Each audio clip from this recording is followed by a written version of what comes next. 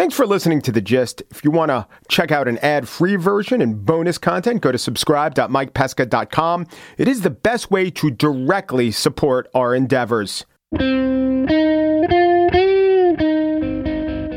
Hello, it's Saturday. It's the Saturday show. I didn't establish this was a show, but this is Mike, and every Saturday we bring you one from the vaults and one from the week. The one from the vaults aren't even from just vaults. They're from NPR's Vaults. 2005, I did a story about the then blockbuster documentary March of the Penguins. And March of the Penguins, with the Morgan Freeman narration, you know it. You'll hear a clip of it in the piece.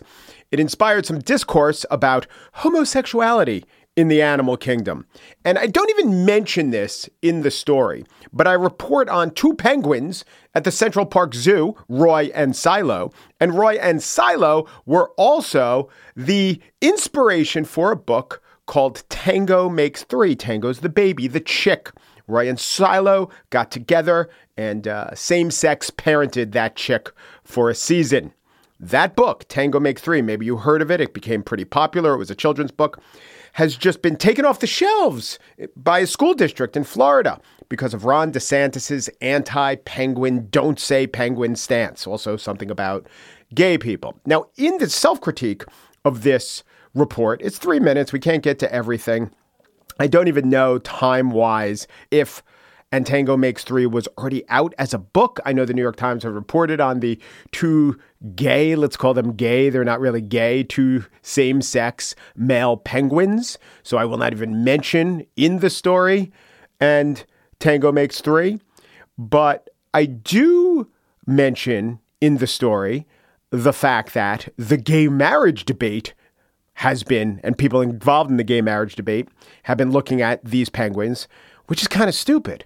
But it's all kind of stupid. We're treating the penguins as people. We get lessons from them. And that is, it's not a critique of a little children's book. I suppose in some sectors, the idea that no same-sex couples could ever raise offspring of any kind, maybe that gets said, and this is a factual rebuttal to that.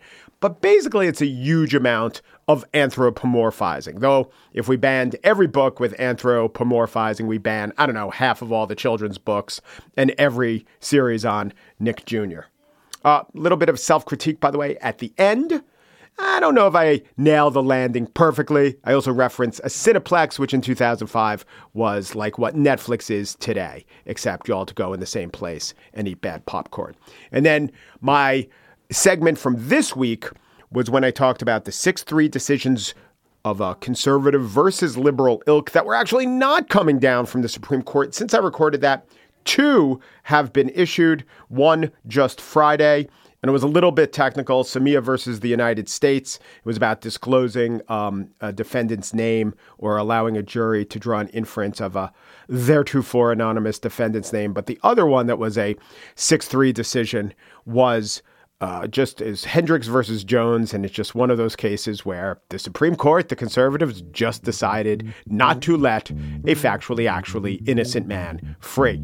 I decry such situations.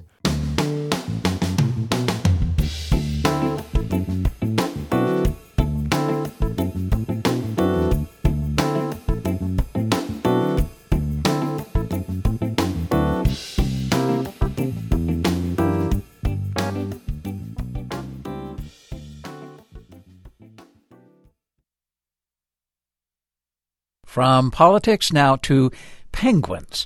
The documentary about the birds, March of the Penguins, is the surprise movie hit of the summer, perhaps because it's not just about the penguins.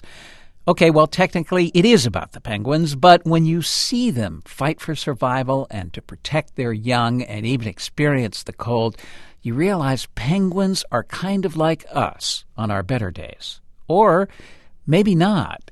NPR's Mike Pesca now waddles up to the microphone to throw cold water on this whole penguins as people idea. Beautifully shot, expertly edited, actually re-edited to appeal to an American audience, March of the Penguins has a lot going for it, not the least of which is the casting of the narrator. Morgan Freeman brings humanity to the penguins, and that is the problem. Like most love stories, it begins with an act of utter foolishness. Love stories? Reading this penguin behavior of survival and caring for offspring as love is just so human of us. And it seems to be what's grabbing audiences. It's what grabbed columnist Maggie Gallagher. What is so gripping about the movie is the immense sacrifices these penguins make for no good reason in the world to do this thing called, making a baby, getting together, finding a mate, making a baby. And I think it taps a nerve because we, too, don't really understand the deep roots of our own drives. Gallagher, as the president of the Institute for Marriage and Public Policy, is one of the most widely quoted opponents of gay marriage. She testified before Congress. She's given hundreds of interviews. She's been paid by the Department of Health and Human Services to author pro-marriage materials. What Gallagher drew from the movie was, to quote her column this week, "It is hard not to see the theological overtones in the movie. Beauty, goodness, love, and devotion are all part of nature built into the DNA of the universe." But here's the thing. At zoos throughout the world, they've noticed something about their penguins that might not fit into Maggie Gallagher's idea of theology. John Roden is the animal curator of New York's Central Park Zoo. He says this about his penguins. We do have individuals that form bonds with members of the same sex. They're gay. They're gay penguins. Well, there I go being all human again. They're exactly what Roden says. Two male penguins who've paired off engage in sexual behavior, and in the case of Roy and Silo in Central Park, raise a chick. John Roden says the zoo's two male fathers are up to the task. They turn out to be, when given the opportunity, they're excellent parents. So that sort of thing, I would say that they're, if we're talking about genetics, there's a genetic component for that, I would definitely say. Maggie Gallagher says her argument doesn't have anything to do with penguin reality, but with the reasons why humans find penguins compelling. This is not because objectively penguins are an accurate symbol of the state of sexual and parenting relations in America, but because through art these penguins they were made a symbol that people responded to. Both Gallagher and Roden acknowledge that our tendency to anthropomorphize animals is a natural phenomenon. You might say as natural as homosexual penguins. But animal behavior might not be the best guide for human morality. We admire the loving penguins, but let's remember, fluffy bunny rabbits sometimes eat their young. And my dinner with Flopsy probably won't be packing them into the local Cineplex anytime soon. Mike Pesca, NPR News, New York.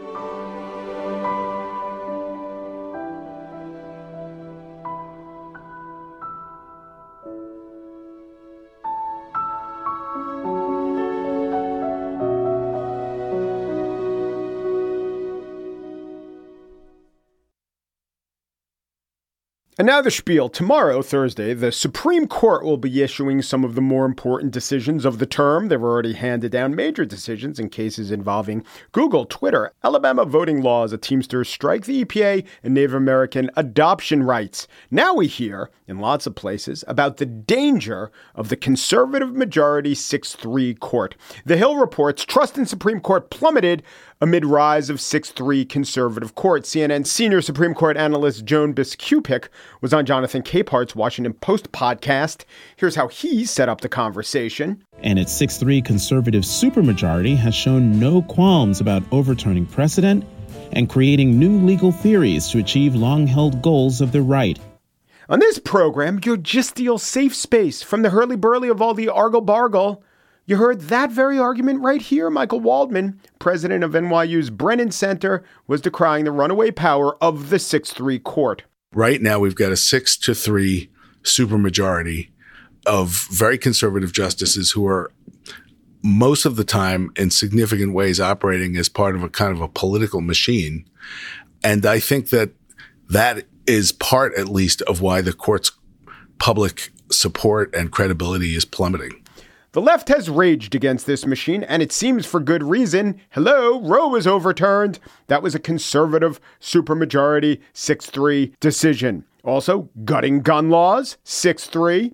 So coming into this term, the stage was set and precedent, which the Supreme Court loves, was established. But then something weird happened. This court has so far issued 39 opinions of the 57 cases it's heard. We're waiting on the rest. Want to guess how many of the 39 opinions have been 6-3, with the conservative majority making up the 6 and the liberals the 3? The answer is 0, not a case. By the way, how trivia questions work, if the answer was 9, I wouldn't have asked it. There haven't even been any 5-4 cases where the 3 liberals got 1 conservative to come over to them, the losing side.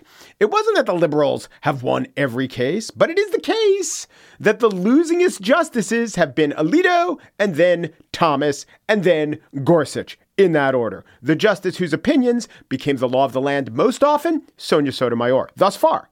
So what is happening? Well, like I said, some of the big decisions haven't been issued yet. Here's Bloomberg previewing the upcoming cases. Quote, legal observers expect the 6-3 conservative majority, the most right-leaning court in over 90 years, will vote against affirmative action, undermine Biden's student debt plan, and side with the website designer. This was in a gay wedding, don't want to design your wedding invitation case. But like I said, legal experts, Bloomberg quoting legal experts have been wrong thus far. It hasn't been a particularly conservative court thus far this term.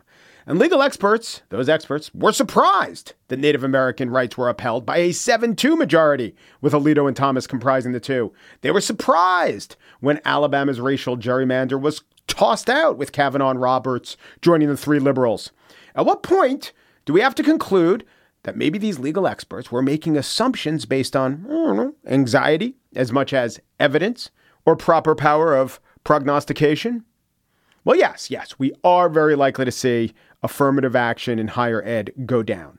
But I ask us all to consider, is that one of the most important cases? Maybe. Is it more important than the case where 6-3 didn't rear its society-defining head? Allen v. Milligan, that was the Alabama election case. Sure, if affirmative action goes down, the college application process will change, but the fundamentals of democracy won't. Oh, and by the way, if affirmative action in college applications are disallowed, that is in line with the opinions and the will of most Americans. I just bring that up because cutting against the will of most Americans was a critique of this 6-3 runaway super conservative court when it came to past decisions. Another of the big cases yet to be decided, that wedding invitation maker's right as an artist to turn down a job to create invitations for a gay wedding. Just to know where I stand, I argued with David French on this case. He thinks that it's a proper extension of First Amendment rights not to compel someone to make art for any reason they don't want to make art. I said a wedding card maker is more of a commodity, and vendors who peddle commodities should not be allowed to deny access based on sexual orientation. So I would, if I were on the court, be voting with Sotomayor, Jackson, and Kagan, but I don't know why the gay wedding invitation case is so much more important than the voting rights case or the Native American rights case, or even the cases that Twitter and Google won, holding them harmless for expressions by users of their platform. Granted, those cases were decided 9-0, but it doesn't make those cases unimportant just because they weren't close. And then we have to consider the independent state legislature theory case, or the case of Wackadoodle versus say what now? Sorry, read that wrong. It was Moore v. Harper. It's an extremely consequential case. The Bloomberg article, which I quoted before, citing the looming 6-3 conservative majority, was titled, Supreme Court Leaves Politically Fraught Cases for Last. And the first line reads, buckle up, the Supreme Court has saved some of this year's most politically explosive decisions for the end of the term. But Moore v. Harper would be the most consequential, except for the fact that it very much seems destined to fail. The 6 do not agree with independent state legislature theory. In fact, maybe even only 2 or 3 do. At oral arguments, a few of the conservative justices expressed skepticism. Here's Justice Kavanaugh. Your position seems to go further than Chief Justice Rehnquist's position in Bush v. Gore. And to give you a glimpse into Kavanaugh's mindset and why he values adhering to the 23-year-old Bush versus Gore ruling, well, here he was 23 years ago on the steps of the Supreme Court being interviewed by Wolf Blitzer on CNN. I think what we're seeing is more of a divide over how to interpret the Constitution than really political differences. I don't think the justices care that it's Bush versus Gore or if it were Gore versus Bush. What they care about is how to interpret the Constitution. What are the enduring values that are going to stand a generation from now? That history, plus the skepticism he expressed, plus take into account Amy Coney Barrett's skepticism. By the way, she also, like Kavanaugh, worked for the Bush side on Bush v. Gore. It all seems to strongly suggest the independent state legislature theory is a loser. And so then, if it does lose, if we get this ruling and it goes down, will it be interpreted as, well, there is yet another piece of evidence that cuts against the fear of a 6-3 conservative court marching in lockstep, taking away our rights, issuing crazy theories? Is that how it's going to be interpreted? I doubt it. All of these decisions that haven't been of that 6-3 makeup seem to do nothing to calm down the most worried amongst us, who also in many cases seem to be the most learned. The New Yorker quoted Mark Lemley, Stanford law professor, as saying of the current term, if the court decides that we don't have a right to elect the winners of elections, as it seems poised to do, it may dismantle the political apparatus of our country for good. This echoes the dominant explanation among those who are most worried. They look at every piece of data that doesn't confirm their theory, and they say, etiam sed tamen, or to translate from the Latin, yeah, but still. No decisions have been 6-3 with the liberals getting crushed. Yeah, but still. Okay, of the 39 decisions thus far ruled on, 25 have been 9-0. Yeah, but still. Okay, Alito and Thomas are the biggest losers. Sotomayor, the most frequent winner. Yeah, but still. Please. I really hope we haven't totally lost our ability to update our priors in the face of new evidence. And if you promise to do that, if you're one of those who were concerned, that I was among that group, but if you've been ignoring all the latest evidence, I suggest you take it into account. Just think anew about what it means. And I swear I will do the same. I will not be surprised if we, in fact, start seeing a bunch of 6-3 rulings in the future on very consequential matters. Yeah, it hasn't been that way so far, but we still have a few more to go.